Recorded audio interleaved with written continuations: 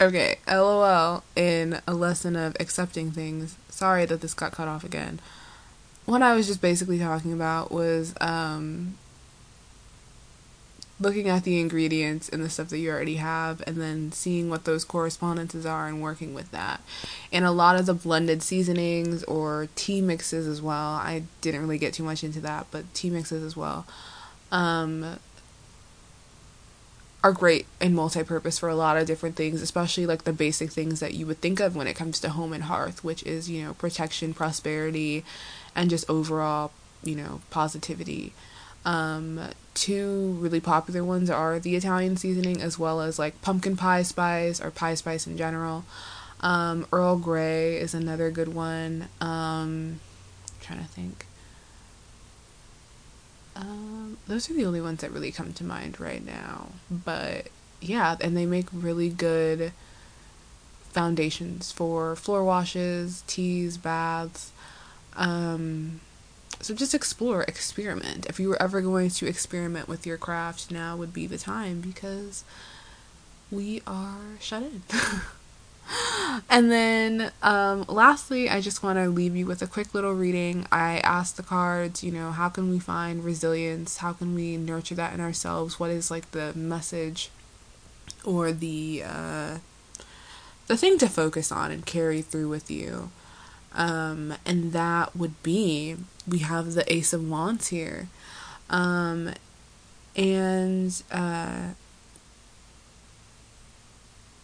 I'm trying to remember if I said something else in this podcast or if I didn't, and that was like a take that didn't take. God, I don't remember. We're just gonna continue with the reading.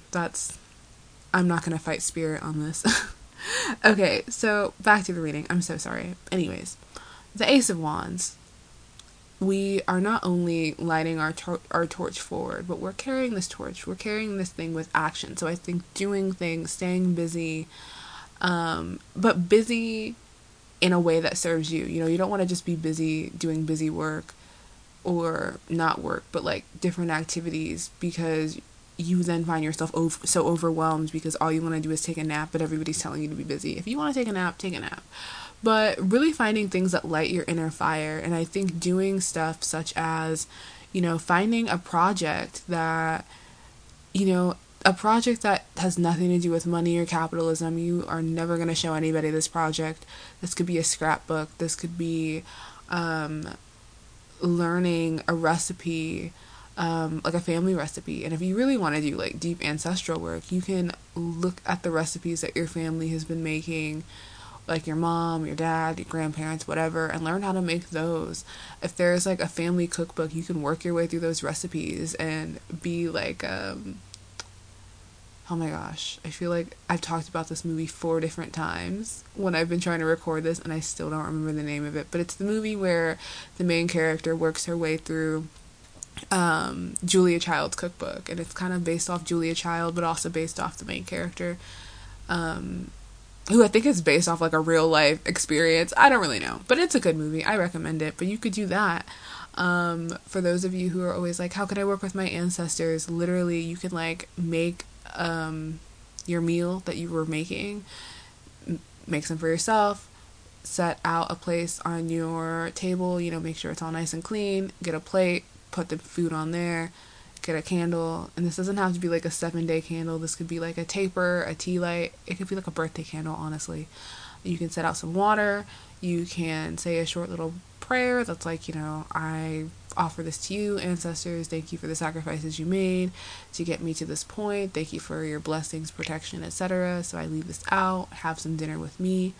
And then you can just talk to them as if they were there, and like that could be like a weekly thing that you do, and boom, there you go, you're working with your ancestors, because ancestors love to be fed, they love light, they love water, as like that's a nice little basic practice that you can do. But doing stuff like that, keeping the hearth fire alive, keeping the fire and passion within yourself alive, and then using that fire, taking that torch to go out and help others, I think is really what we as a collective are going to be learning right now. And this new moon in Aries is really kicking that off. And then lastly, again, we have the Temperance card, which is really leaning into, the balance of taking actions, doing actions, leading into your spirituality, taking care of mind, body, and spirit, and just knowing, like, being in the flow of life. You're going to have the good times and you're going to have the bad times. And I think learning to maneuver through those things is really important and can be really insightful and helpful, especially right now. So I hope that was helpful. I wanted to do an audio just because I got such a positive feedback from like the podcast, and you guys really like to hear me talk. So I figured, you can imagine this being like a little extra Sunday sit down where we talk about this moon and things that you can do. And I also feel like it's a little bit more personal than just typing something up, especially like since we're all kind of in our feelings.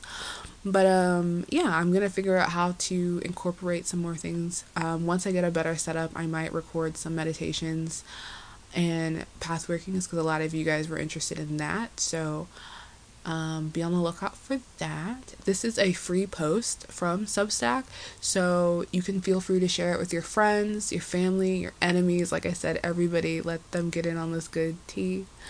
And if you would like to support me, support the newsletter, you can become a subscriber, a Coven subscriber, and you guys just get a whole bunch of extra little goodies. And yeah, I really, really appreciate it.